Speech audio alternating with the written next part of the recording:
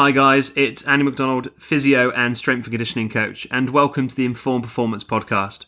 On today's episode, Ben Ashworth will be speaking to physio Laura Penhall, who's also impressively a double world record holder, a performance manager, and a consultant for expeditions or world record attempts. This episode has been sponsored by Vol Performance, makers of ForceDecks, the world's fastest, easiest, and most powerful dual force plate system.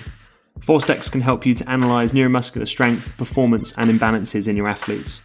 With an incredibly simple setup and intuitive software, ForceDecks automatically detects over 15 common force plate tests and analyses them with a single click, helping you to collect quick and accurate insights on your athletes. To learn more, head over to our sponsor, volperformance.com. You're listening to the Informed Performance podcast. I'll switch over to Ben now for his conversation with Laura Penhall. So welcome to another episode of the Informed Performance. I'm Ben Ashworth, and today on the show we've got Laura Penhall, who I've known since around 2003, I think, when Laura and I were working for the same rugby club, doing some work together right back in the day. And Laura actually is a physiotherapist by trade. She's worked with Paralympic and Olympic sports at Winter and Summer Games. She's worked in tennis, she's worked in sailing and cycling. She's a world record holder twice over and a world first record holder. And we'll find a bit more about that as we ask her about her journey in a second. But firstly, Laura, really great to be able to catch up with you today, and welcome to the show. Yeah, thanks, Ben. And yeah, crikey, 2003. Is that how long ago it was? That's scary, isn't it? But yeah, the old days. It's great to catch up. Yeah, it's great to have you on. So just for the benefit of the listeners, if you can speak about your journey, which is a very interesting journey and very different to the kind of traditional physio route, I would say. If you can speak a bit about your journey up to this point, just to give the listeners a bit of background. Yeah, for sure. And I think that's a really good way of describing it and introducing it. It is slightly unconventional, I guess.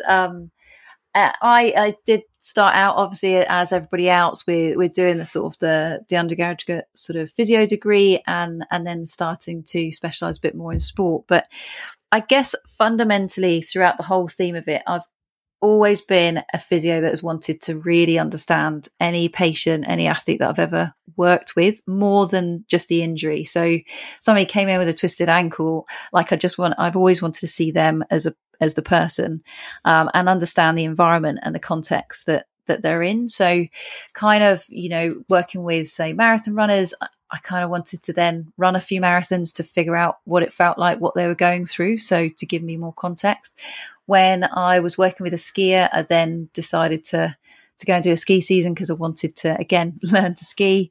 And it is partly because I love being outdoors, and I've got an interest in sort of being a bit of a jack of all trades, master of none in a sporting context personally. But it also just, I feel, just gave me more to build the rapport with anybody that I was working with, and to add a bit more value than just the sort of, not just that's demeaning what we do, but I just find kind of our hands-on skills can be even more powerful if we're listening and we've got a connection with the patient and the athlete. So that my journey really started off NHS with, as most of us, doing the rotations, and then I went off and did a ski season, and then started working with the GB ski team quite quickly after actually just picking up the phone to Mark Tilston at the time. He was the head coach for the British ski team, and just saying, could I just come along and observe as like a proper keen bean 3 years out from qualifying. And to be fair, Ben, that was most probably what I did with you, wasn't it? With Boss Academy or whatever it was back then, picking up the phone and being a bit of a keen bean. But yeah, so I started to, and I turned up with Mark,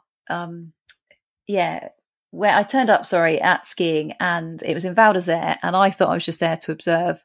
And the coach turns around to me, he's like, yeah, so we've got the men's downhill, and actually the physio's not here. I figured you could do it. Are you all right with that? I was like, yeah, sure. Okay. I was like, okay, I'm just going to be treating them in the hotel or whatever. It'll be fine. It's no different. He's like, great. Well, if you can go up on the hill with them 6 a.m. in the morning, do their warm up, and we'll get cracking like that. And now let's put this in context. I'd only just learned to ski about 2 months before, and now suddenly I'm standing at the top of a black, icy downhill at Val d'Isere, bricking myself at the fact that I now have to ski down this damn thing and look cool and have all the kit. So yeah, but do you know what? That sets the scene, because I guess with any sport that I've worked in, I've not necessarily known the context and the environment or the sport itself, but it's the best way to learn is to literally get thrown in the deep end. And that opened the doors. It was thanks to Tilston, sort of, I was working with Shemi and a few of the other men's downhill team from the Aussies, and ended up touring and doing a few bits with them, which just opened the doors into sport, really. And from that, then I worked with the Paralympic ski team, and went to Vancouver Games with them. And the reason for that is because we had a pretty successful team, and also, they didn't have any major support at the time. So I was really, really always intrigued with Paralympic sport, because I loved the individual. I loved the fact of what they've overcome with the significant adversity that has been thrown at them. And, it's about optimizing what their abilities are. And that really sort of connects with me. So I then went into Paralympic sport, and that followed through to Paralympics GB for 2012, and then into British Athletics. I became the head physio for the Paralympic British Athletics team through to 2016. And during that time, that was also when I then stepped away personally, and alongside working, had come across sort of an opportunity for myself to explore and go into ocean rowing, which I'm sure we'll touch on in a little bit. But basically, as I said before, I like to understand the athletes and the people I work with. And when I went into Paralympic sport, my biggest thing was that, if it's a marathon runner, if it's working with a skier, I can go and try that sport out. And I won't be an Olympic medalist at it, but I can just get the context and the environment. Whereas with Paralympics, you can't replicate having to go through significant adversity that they've gone through. And it just fascinated me to sort of understand, what do people draw on when they're faced with wanting to give up and then not give up, and then strive to sort of want to get the most out of life. And I know that's a bit deep and philosophical, but it really was the sort of question I keep asking myself of why do we wait for adversity to be thrown at us? Why is it that, we have to have a major curveball to then want to make the most out of every, what abilities we do have.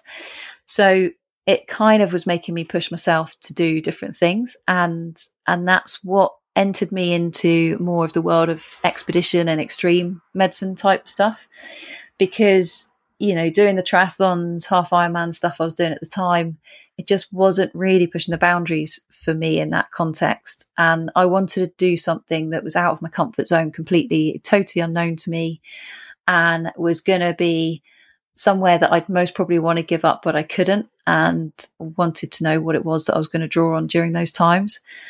And that's when, I was looking for something significant and found out about ocean rowing. And that ocean rowing journey evolved into what was supposed to be a small 1 month journey, soon became a much bigger one, which was the Pacific. So that's then what you alluded to, Ben, at the start was, we can go into that in a bit more detail, but we then set out in 2015, and as a team, as a crew of 6, and a team of 4 on the boat any one time. And we set from San Francisco in 2015 and finished in Cairns, Australia in 2016.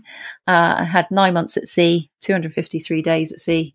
But through doing that, we were the first ever all 4 female crew and all 4 crew ever to row from mainland America to mainland Australia, via rowing only. So that was it was a great personal achievement, for sure, just to sort of show what you actually can achieve when you're really focused and you've got a really strong belief in what you're doing and a real strong purpose.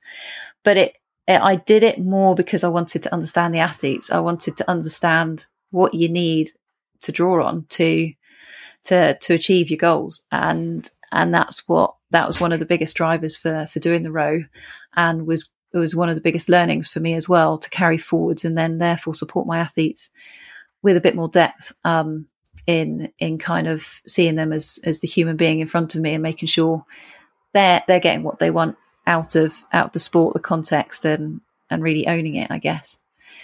And then sort of off the back of doing the row, went into Rio 2016, finished Rio 2016, stepped out of the sort of Olympic sports circle, and started working with Naomi Osaka for a year on the tennis circuit. And alongside that had committed to supporting Mark Beaumont on an expedition which was cycling around the world in under 80 days, which basically combined my passion of bringing performance, which I'd been working in for sort of the previous kind of 10 to 12 years, and bringing that to somebody who'd never thought really about performance. You know, Mark Beaumont is your classic of, he's cycled around the world before. He cycled the length of Africa and set the world record there. He cycled the length of America. The guy he's an absolute machine. He's done a huge amount, but has never ever had any sort of physiological testing, training. He doesn't even look at his bike setup, you know, likes to do 80 days. I mean, he could have changed his saddle. He could have changed his saddle height, and he wouldn't bat an eyelid. You know, he would jump on any bike and not think about it. So to get him into getting sort of some basic measures and testing in place, and to set him up and to just get him to hydrate and to fuel better when he's on the bike, I was really intrigued to see actually what performance could we get out of this person, given the sort of achievements he's had to date. If we just add some basic foundational work around him, what could he achieve? And that was phenomenal to be part of that, to both help to prepare him and then support him on the around the world, which he achieved, and achieved it in under 80 days, which was a phenomenal achievement in itself. And then off the back of that, I kind of came back into the world of Olympic sport, and up until October last year, I was head physio with British Sailing, and then had the tough decision at that point of, actually, I don't think my head's in that sort of conformed elite sport physio space anymore, and actually now need to sort of continue on my own journey in more performance management in different spheres. And so that's what I did in October when the games got postponed, and that's where I'm at now, with working with an eclectic portfolio mix of different athletes, expeditions, and other environments as well. I think the word "wow" comes to mind. I was going to say, that's a bit long-winded, wasn't it? Sorry, I got on a rant. No. I hope that the people listening to this are doing what I'm doing, which is just to be astonished at the journey. And you know, I deliberately, when I had a look sort of at your background, I deliberately tried to look at a few things, but I don't think anything can really get across that ocean. That ocean sort of experience, and in fact, I did come across one thing that you'd started and you got 500 miles or something, and then you had to go back to the start again, which was, an absolute shocker, and certainly a test, at that point. Yeah, do you know what though? There's so many learnings from the row, and it's helped me no end in kind of how I support athletes going forwards, because there were so many different setbacks, but there was also so many parallels to what our athletes experience. So, you know, it took me 4 years to get to start line. And even then, that wasn't the plan. It wasn't the plan to be 4 years. The plan was for it to be a year and then go. And of course, you know, we were underprepared, didn't have actually the proper team together, didn't have the finance, all of that stuff. So then it was like, right, wake up call. Okay, we'll go next year. Then things still weren't quite right. And it was like, right, do you give up? Or, you know, if you've got and the thing was, I had such a strong passion and a vision. And I just knew that there was going to be a team of all 4 women that one day in my lifetime were going to row the Pacific. And it was cheesing me off that I couldn't set that up. So it was like, right, well, it's like we do, it's just an analysing, reviewing, reflecting on, okay, well, what's not working and why is it not working? What other things can I try? And who can I speak to? What expertise can I put around me to get the best out of me, in essence, and, you know, not expect myself to know everything, and especially in that world, which was completely unknown to me. And it was great because being a blank canvas, having never rowed before, have never sort of lost sight of shore, not done any sailing stuff in the past, everything was brand spanking new. And you know, I'm pretty sure, well, I know that you've interviewed Wolfie, Alex Wolf, on this podcast before, and he's a good friend. And Wolfie was one of the first people I picked up the phone to when I decided to row an ocean. I was like, mate, this is what I'm going to do. And his usual response, as with most people's, was like, well, you're just nuts. That's ridiculous. You've never sat in a rowing boat before. Why would you suddenly row the Pacific? You know, you could just try the Channel if you really want a challenge. And I kind of was like, yeah, but I just think it's doable, and I want to see how far I can get if I surround myself with the best experts. So he was the first person I picked up the phone to. He was head S&C coach at GB Rowing at the time.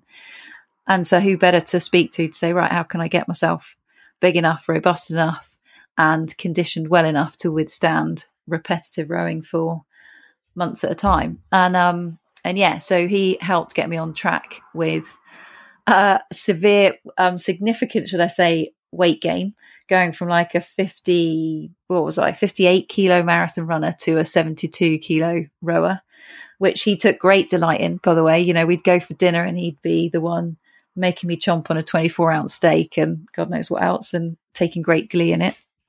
So it was highlighting to me kind of, as much as sometimes we can be the expert that we sort of input into an athlete, but it's, you know, I think there's great, I've always learned a lot from surrounding myself with experts so that I can deliver the best care to the people that I'm working with. And the row really sort of embodied that. I think also the other learning from, well, there's loads, but the biggest parallels I would say to sport context as well was that, you know, it was 4 years to the start line, and how many athletes do we have that get injured or other circumstances that get taken out of their control to a certain extent, which means, you know, they miss a significant time scale. It might be they miss a Europeans or a world champs, and suddenly that, you know, vision of being selected to go to the Olympics feels like it's drifting further and further away. Whereas if you can keep that engagement and you can sort of keep that fire in the belly through different ways and means of tapping into what their purpose and their beliefs are, it's really, really powerful. And that was the parallel I had for that 4-year cycle. And then, you know, out at sea, it was getting the job done. It was sort of the focus that you need, and sort of just breaking stuff down into bite-sized chunks of literally stroke by stroke, shift by shift, 2 hours on, 2 hours off for 24/7, day by day, leg by leg. And then eventually suddenly you're there in Australia, which, you know, 5 years later, practically. Yeah, it sounds like a lot of learnings for you personally, which is great. And you're actually translating those learnings now into sort of corporate spaces as well, aren't you? You're doing some work outside of the world of sport. Yeah, it's been really interesting, sort of, because when doing that stuff, and that isn't why I did it at all. As I said, it's very much been about how to support the people I work with on the clinical front. But having done that, and you know, and it brought some media exposure. We had a documentary that was made from it, which was on Netflix. We were really fortunate with all that stuff. But that has led to kind of highlighting that corporates have come forwards in different shapes and forms for me to talk about the leadership style that I had and how I pulled the team together, and the sort of the difficulties we faced, and to me, like, it doesn't interest me, to be perfectly honest, to just talk about the row and talk about the journey. It's got to have application. And I just see that there's so many parallels in the struggles that we face in a day-to-day life, whether that's in sport, whether that's, you know, COVID, you know, that we've all been going through lately. The classics, that there's certain human behaviors that we all face. And that the point is, and why I love expedition and the extreme medicine stuff, is it strips away all the noise. like totally. And it takes you back to proper raw basics of survival and what you really need to focus on. And the day-to-day life that we live in now is just so comfortable. We've got everything at our fingertips that we sort of sometimes forget what's actually necessary and what sort of, what we can control. That is the simplistic part of life. And that's, I think Expeditions Extreme Medicine just can strip back that and show you the power of simplicity, and then what you can achieve by just doing the basics and doing them well. Yeah, definitely. Something that I think, from my own personal perspective, you're sometimes very blessed working in a world of elite sport with a lot of technologies at your fingertips and perhaps more than you actually need. So yeah, stripping it back to keeping it simple is something that I try and do, but hearing it in the context of that kind of extreme world that you've been working in it brings it a bit more to light for me as well. I think sort of just to now sort of segue a little bit into, or at least pick up some of the stuff you've been talking about. You've worked in a number of different sports, and obviously within these different sports, you're trying to understand the sports specifics. You're trying to understand what the program might look like, what preparation looks like for each different athlete in those different sports. But where you've come to, I know you're kind of taking a more sort of human-centered performance approach, and I just wanted to sort of open it up to you to discuss what that means to you, and to give the listeners a little bit of your sort of opinion, your bias, and your kind of experiences, if you like, on your focus when you're working with athletes and teams. Yeah, no, and it's a great question. I mean, first and foremost, diversity within a team, I think, is really powerful and really important. So having people that are clinical specialists and really good deep domain expertise, I think, is extremely important. I guess, I've always sat more in the generalist, rather than or maybe a specialist at being a generalist, if you get me. Yeah. Because, I'd like to think I can assess reasonably sort of well to a good standard. But to me, then you've got people like yourself, Ben, that, I would pick up the phone to or reach out to. You're a shoulder specialist. You've got some great insight and experience there. So therefore I could spend days, weeks going down a path, or I can pick up the phone to you to get your specialist opinion and maybe be a bit more specific in what my approach and application can be, or bring you in, or get that athlete to come and see you to assess and diagnose. So, I just want to optimize what it is for the athlete. And sometimes I've felt like, I don't know, in the sort of the journey that I've had, and that's potentially, it's a big reason why I sort of stepped out, because I felt like I was needing to conform in what a very clinical sort of physio approach should be. And there's nothing wrong with that at all. I just started to recognize that wasn't, I was really moving towards more wanting to, seeing the holistic of a patient and an athlete. And therefore sometimes recognizing that physio was just not well placed at that time. It might be actually working with a psychologist. It might be removing them from the sport altogether, because I could see that, the fire in their belly is gone, and they don't, they've lost a sense of identity, or, and to me, I then end up having quite strong empathy with my athletes to sort of go, actually, I think what's best for you right now is speaking to this person over here, or dealing with, directing them elsewhere. So I guess my practice has evolved over time to recognizing the strengths that people that I've worked with brings through different specialties, and, drawing on that, not feeling like I've got to own everything and be the key deliverer. If I want the best for the athlete, then I want them to see the best. So, and that isn't necessarily me. And that could well be, like I say, it might not be physio that's the strand or deep domain expertise that's required at that point. It might be better for them to spend some time with the physiologist or nutritionist or psychologist or whoever within our team, rather than so many voices sometimes going into an athlete.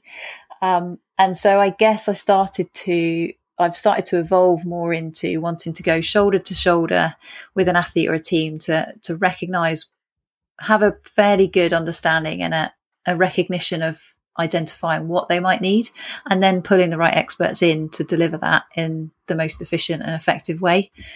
And I guess a good sort of example of that would be, there's a female player, tennis player that so there's a couple that I look after, but one in particular, and there was a longevity of kind of injury history and sort of a kind of a not great sort of female health background when they were younger, from the age of like 16 to 20 being amenorrheic and then, thankfully go into a new team and them sort of wrapping them around. But they've had historically sort of episodic injuries that just people couldn't quite put their finger on.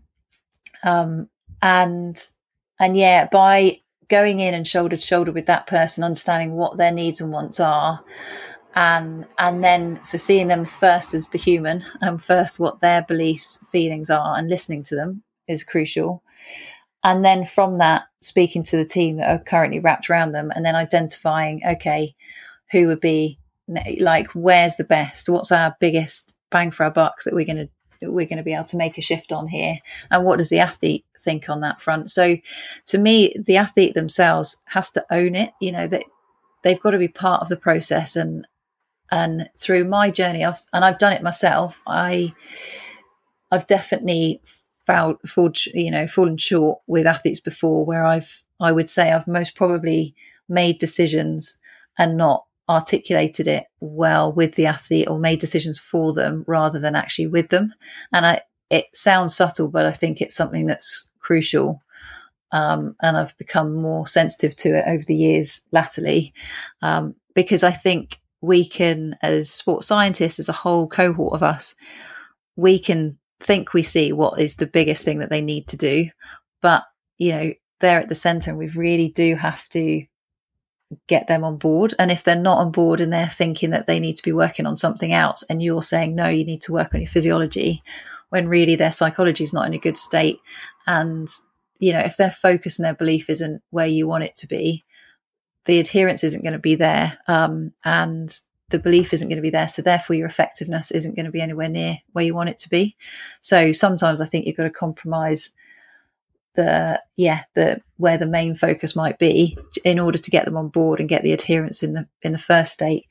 And secondly to that, there's a big power, I think personally, and this is just my opinion, in an athlete just owning it, like, and really believing and owning what their pathway of treatment and rehab is. And so them having some active choices in the process, and when they're getting time off, and just being involved in that and asking for their opinions and helping to guide athletes versus tell. And again, don't get me wrong, I've spent years in a tell space, and there's certain people I've worked with, and I would say actually Paul Mullen, who was he was head of sports science and medicine at British Sailing, he did this brilliantly and really highlighted this to me, just the art of questioning, right? Where just, how do you question to just get somebody to think slightly differently, and how we can use that art of questioning with the athletes and the people that we work with, just to get them on board to think in to challenge our thinking, both for ourselves and for somebody else, without always being in a tell space when we think we know what's going on based on limited information that we might have. And so I suppose, again, it's going off a bit deep, but to me, I like to build a rapport with an athlete. I like them to be part of it. I want to feel like I'm in a team with them, and that they're sharing sort of the ownership on the decisions that we're making, because in my experience, if they don't, then we're also giving them a bit of an out and a bit of a sort of a, what's the word, like an external sort of reason if something doesn't go so well. And what I mean by that is, a classic example, or maybe a good example, would be previously in a sport, there was a pairs team, and they got selected to go to the games, and in their voice, whether this was rightly or wrongly, and if this did happen or not, I don't know, but in their opinion, when they got selected, they suddenly were bombarded with sports science support around them, everybody trying to optimize this, that, and the other, and pulling them in this direction, that direction. Obviously, everybody in that sports science team was doing it for thinking that they're going to get the best performance out of this pair. But when it came to the games, this pair would say that they felt pretty overwhelmed and actually felt like that was what took them off their game. And so then they weren't successful at the games, and they thought they would be more so. So in the next cycle, they stepped completely away from the program and only engaged with sort of the things and the people on their own terms, which, to be honest, I massively respected. And I was like, you know what? Yes, you might be trying to train right now with a horrendous elbow tendinopathy that is not getting better by doing what you're doing. But I've given them the advice, and that, you know, they know the decisions that they're making, and they've got to own that. So, and I think that's something that we can overlook. And I've certainly overlooked in the past. I've definitely fallen short of that. And only latterly would I say have I really recognised the value of an athlete owning their pathway, and then therefore, you know, allowing them to fail to a certain extent, as long as you're acting in best practice, or sharing the right information. So you've got informed consent and all of that stuff. But yeah, I think them owning the decision so that they can learn from failures as well as successes is important. Yeah, that actually, you know, that really resonates with me too. This kind of empowering the athlete. You know, we've had a chat before about this, and that's certainly one of the words that you've used when we've spoken before. Empowering the athlete to make their own decisions, to own their own decisions. I remember one of the players that I worked with at one point, who'd had a pretty checkered injury history in recent times, and he bounced off a few other people and was seen as one of those awkward players who, you know, nothing's going to make him better. And we met, I think we had a sort of appointment time, and he said, right, and he jumped on the couch. He said, no, put your shoes on. We're going for a walk. And he sort of looked at me like I'm crazy.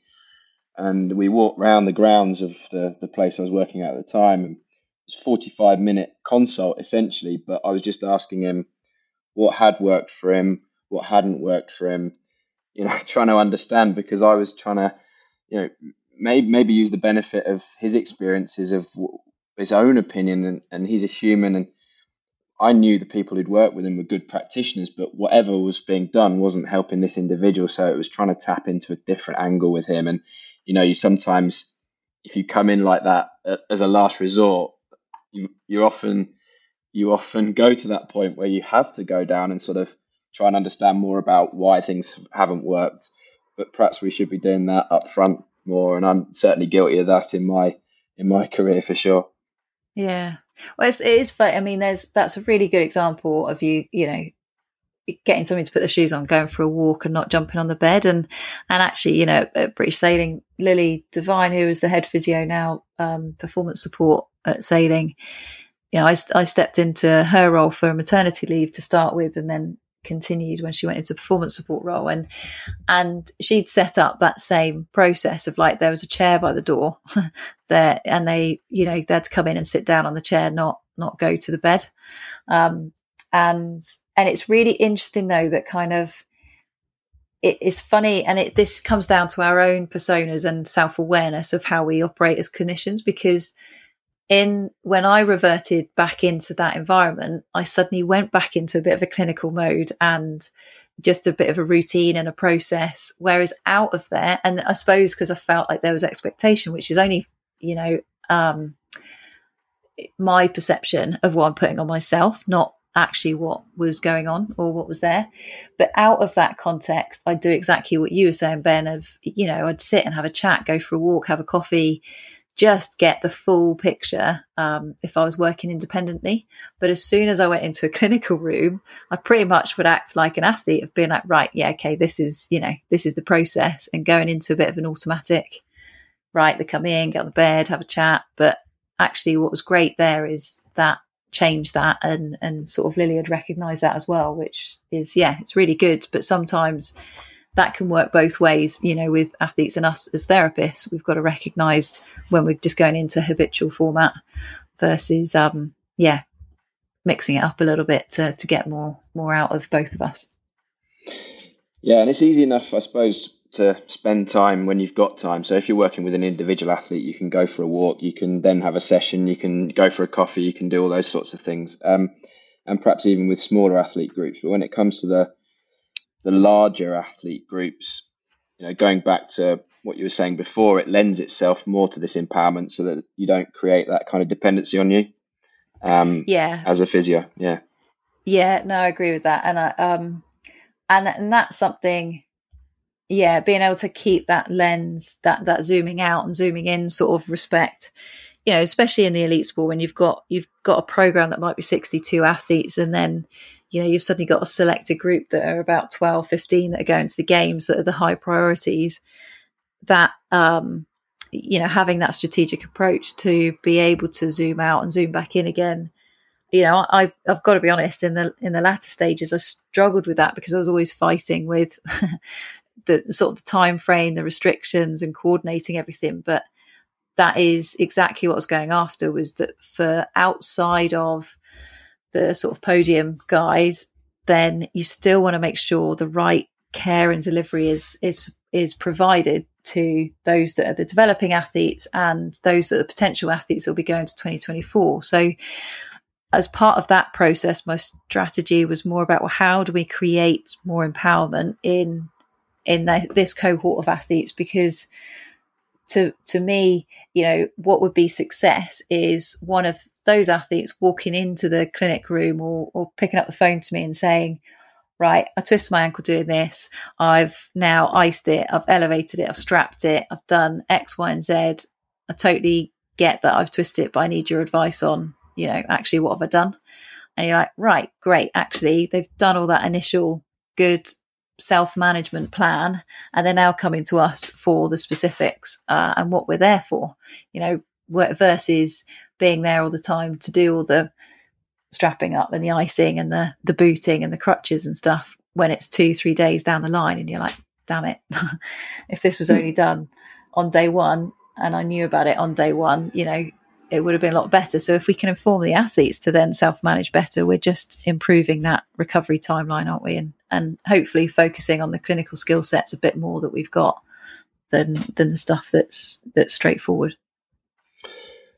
Yeah, I think that's a challenge that, if you've worked in Olympic sport and you worked with a larger cohort of athletes, or, any sport that's, you've got to juggle a large number of players or athletes. It is about scaling it, isn't it? It's about making it scalable. It's about prioritizing. It's a coordination and logistical challenge as much as it is a sort of clinical challenge at times. I want to. Sorry, go ahead. No. Well, no. The only thing I was going to say as well, what's kind of, I think we've all got a similar view on that, right? That kind of the ideal is sort of athlete empowerment, and they're coming to us, but that also takes, in the younger sort of the youth, the juniors and stuff, if they've not had an injury or illness in our sort of field, then sometimes it takes for them to have an injury or an illness for them to recognize the impact it has and to know the strategies. But without that, then it's how do you create that behavior change? How do you create that empowerment when they don't see the value in that sort of space? And that fascinates me of what you tap into, whether it's the role models and other people that aren't ourselves that sound like we're being sort of teachers about it, like our approach, and getting them on board, getting them to design their own programs to a certain extent for prevention stuff, to create longer standing behavior change. And again, for them to own it, I think is a fascinating space to see when it's done well. Yeah, I'd agree with that. I want to go back to a little bit more kind of specifics. And in particular, you mentioned some stuff there around a female athlete, and it's a space that I'm certainly no expert in and would reach out to an expert to deal with. But you've had certainly a decent amount of experience now in the management of kind of the female athlete, and I just wondered if you can talk to us a little bit about some of the key things that you might do differently when managing female athletes, or certainly some of the things that you would look for in the management of female athletes. Yeah, I think I think fundamentally there's, well, female or male, there's certain things, but we've maybe been, and this isn't a feminist approach, and it's always what I've got to be, I always get, I suppose, defensive about, it's just recognizing the individual that's in front of you. And I guess historically, and it's only been latterly that I've really started to understand the female athlete, even though I'm a female and I suppose doing the row stuff. But there were certain choices that I made personally, with decisions I made to optimize my personal performance because I had some scientific knowledge and understanding. And it wasn't until I was going through some stuff that I was like, actually, how specific are we when we treat and assess our female athletes? And that was supported as well by, alongside that, there was Emma Ross is a brilliant physiologist that was the head physiologist at the English Institute of Sport, and she set up the Smart Her project, which was just started with creating discussions around how specific are we being with the female athletes, what do we know, and are we asking the questions, and long story short, a lot of the things that have come out is, the application, whether it's training, whether it's load, whether it's physiology sort of assumptions that we've made, are based around the physiology of a male athlete. And actually, we've not been able to monitor the influence of the female hormones as much, and the same in the medicine world, because they're different from female to female, month to month, let alone between females. So therefore it's difficult to get scientific clinical studies in place. And so then it's not necessarily been done. And so, long story sort of short, I suppose, long way round to saying it, latterly I've just really recognised, thankfully, having worked with Emma and Dr. Rich Burden as well, who's head of biosciences, it's just highlighting to me the importance of kind of the hormonal system and the menstrual cycle.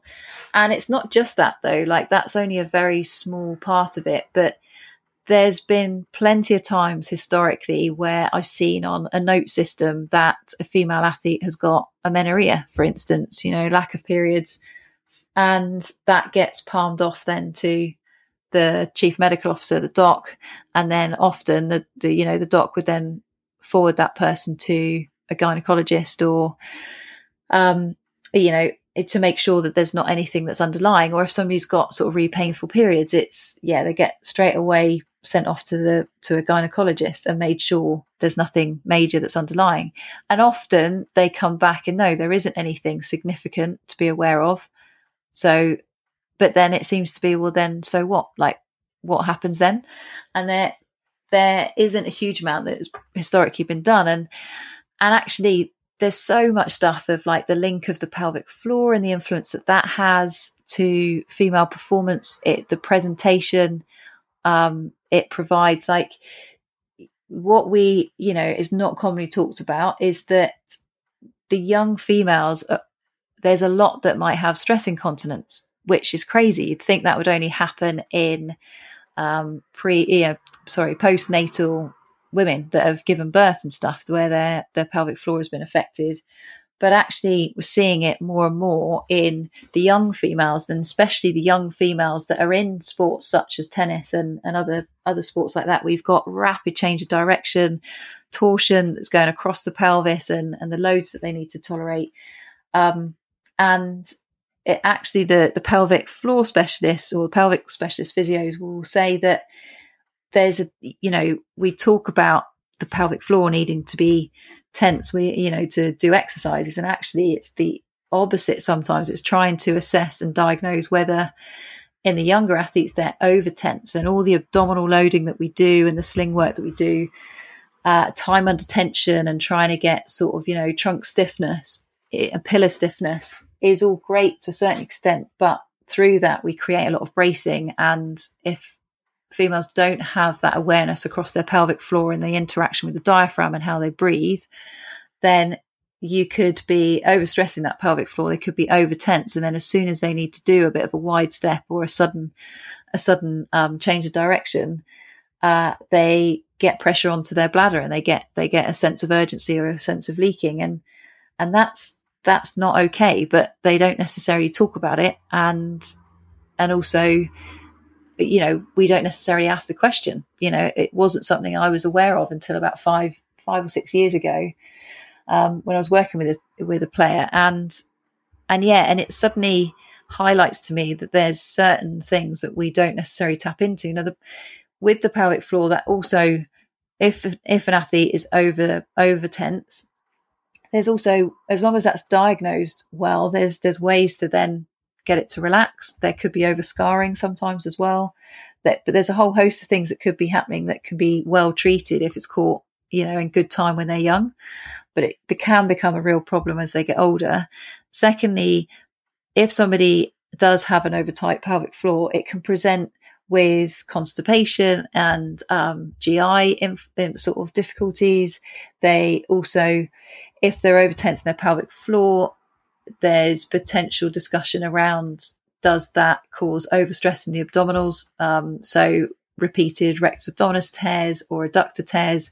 Often we would also highlight the fact that they may not have the strength in those areas, so they're trying to use other places to fix. So there's that whole system in itself. And then when we go back to sort of the hormonal cycle stuff, is how that interacts as well with, if they're not getting a natural cycle. So if an athlete is amenorrheic, as I sort of started this conversation with, and there's not a major medical concern like polycystic ovaries or anything like that needs a medical intervention, then we also know, and this is fairly common now, isn't it, we used to call it the female triad, but it's not just specific to females, but we recognize it in females with the loss of period, because if females aren't fueling enough, then that RED-S, relative energy deficit syndrome stuff, is really relevant to the fact that when it becomes significant, first thing that goes in our system is periods, is a menstrual cycle. And that's our body's way of shutting down and protecting ourselves, because we just don't have the energy to go through the cycle, which is pretty powerful. If we think about how many athletes I've seen on medical notes with amenorrhea in the lifetime of, my career lifetime, there's actually quite a few, which is shocking, to be honest. And I think for sure we've now got obviously great nutritionists and physiologists that are involved to correct that now and do proper energy utilization assessments, energy expenditure assessments, and making sure that, the athletes are fueling well, whether that's male or female, which is crucial. But the impact that has on their hormonal cycles is what's been an eye-opener to me, is that even when they do get the nutrition back on track and you start to see them having periods, I've made the assumption in the past that, okay, that's fine, they're good, we've done the right intervention there, we're back on track, great, then nothing more needs to be done. But latest stuff that's been happening with a company called Mint Diagnostics Hormonics that Rich Burden has brought into the Institute of Sport to validate and sort of get some volume through. The fascinating thing that I've been using this with a particular female athlete that I'm working with, we've tracked her cycle, getting her to do daily reporting on all of her symptoms for the past 18 months. And then we started doing hormonal tracking with Mint Diagnostics for the past 4 or 5 months. And that's like saliva sampling and we get the sort of results at the end of the month. And that shows levels of estrogen, progesterone, testosterone, and in the future it'll do cortisol and stuff as well. But certainly tracking with her estrogen and progesterone. Now, her cycle she had a return cycle, which is great, but it wasn't necessarily that frequent. And it was starting to be sort of a little bit outside the normal 28 to 35 days. And she would still have blocks of even up to 60 days without a period at times. But if you looked at her diet, you would say, well, she's fueling at the right time around sport and she seems to be taking on board reasonable amount. But you do that as a bit of an eye and a guesswork. Looking at the hormonal tracking, though, what's been fascinating is, yes, she's having a menstrual cycle, she's having a bleed, but it was showing her estrogen was actually really erratic and her progesterone is flatlined. So therefore, she's not actually having a normal menstrual cycle. It means that she's having a and ovulatory. She's not releasing an egg every month. And that's really detrimental to her long-term health. And that's also recognizing that that's a fertility risk in the future. Now, it's mid-20-year-old, that might not be on the, an interest or concern right now, but we're not doing our due diligence or duty of care if we don't recognize that long-term health implication and do something about it.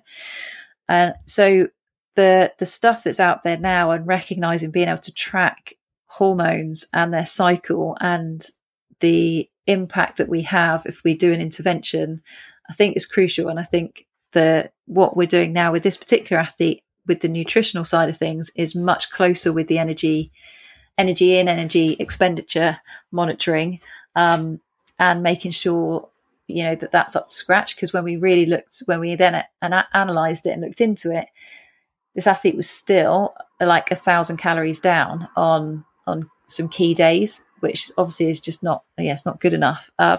So, but getting her psychology on board with how to fuel more, I mean, that's the other bigger part of the puzzle, isn't it? With sort of a history like that. But anyway, I'm ranting, sorry. But yeah, the female athlete health space fascinates me because I think there's so much to it. There is the hormones, there's the pelvic floor, but there's also small things that, Emma and the Well HQ would talk about, of little things like a sports bra can save you a mile on a marathon, so can take time off, but yet we focus on wearing like the Nike, what are they called, the Nike Fly trainers and stuff, thinking that we're going to cut 4 seconds off our time, when actually we could sort of cut serious time off if a female wore the right sports bra, which is nuts. It is nuts. And fascinating. I won't go down how a sports bra might help me in my latter age to shave some time off my mile times. But give it a go, mate. See how you go. Yeah, I'll send you a photo. I'll post it to the Informed Performance group, I'm sure, at some point in the future. Maybe in sort of some sort of charitable donation event. But no, that's 7 fascinating insights for people working with female athletes there, and certainly it's something very new to me. I want to go a little bit back to kind of this journey and where we started, and sort of give you a chance now to think about the broader picture. We just talked about how, like, the kind of holistic approach, if you like, around a female athlete example. What are you taking, and what have you taken really from your journey, the world outside of sport, certainly outside the world of kind of conventional sport, and how that can complement what you're doing right now? Yeah, no, it's a great question. I mean, I think coming from a world that's in sport, we feel like that is the world. I don't know, or that certainly was the impression I got when I was very much in it. And I've loved stepping out of it from a point of view of it opening my eyes to a number of different things that are going on, that are out there, that the world's a lot bigger than the world of sport. And yet certainly in, say, for instance, World Extreme Medicine, which sort of I'm fortunate to be faculty of, and the people that I work with there are just amazing. And you the stories that go on from humanitarian relief work, the extreme medicine stuff, from whether it's the heli medicine to all the different stuff that we were doing, polar versus jungle, all the different environments. There's so much that can be, I think, that in those environments where we're really restricted to and very remote in how we deliver care, can really sort of help some of the foundational basics, I think, in how we operate in a sport context, and vice versa.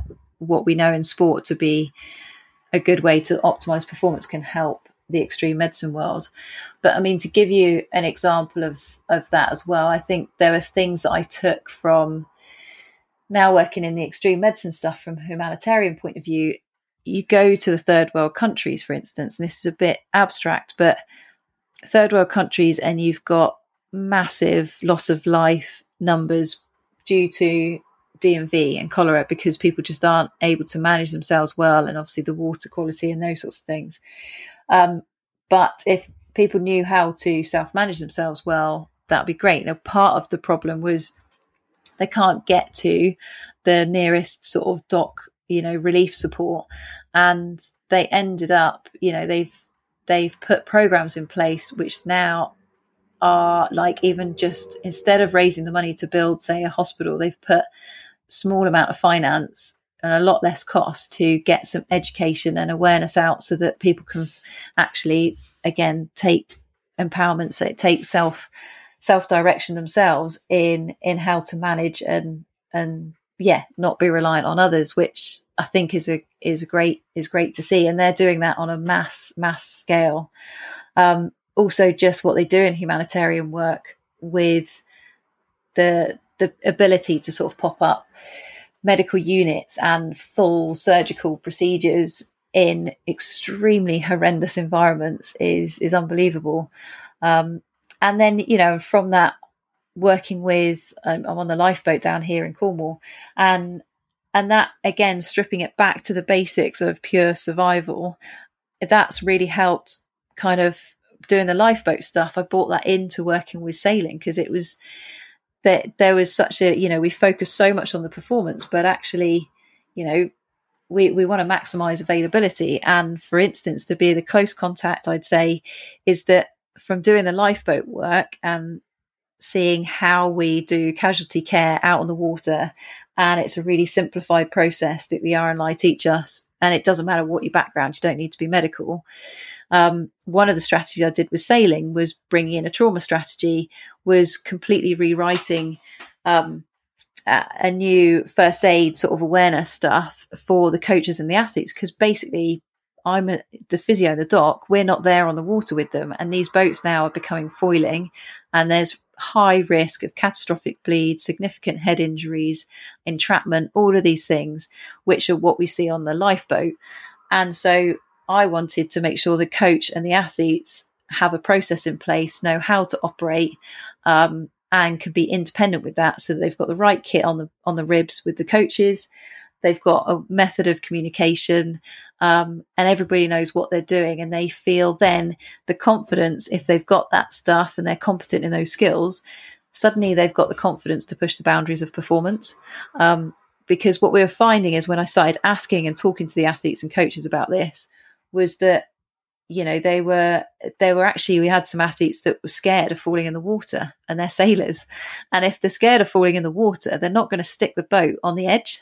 And if they're not sticking the boat on the edge, they're not pushing that boundary of performance. So, with sort of the help of Paul Mullin in sort of how to shape this strategy and not make them scared of trauma, and make them sort of like, oh my God, I don't want to fall in the water because I might have a catastrophic bleed.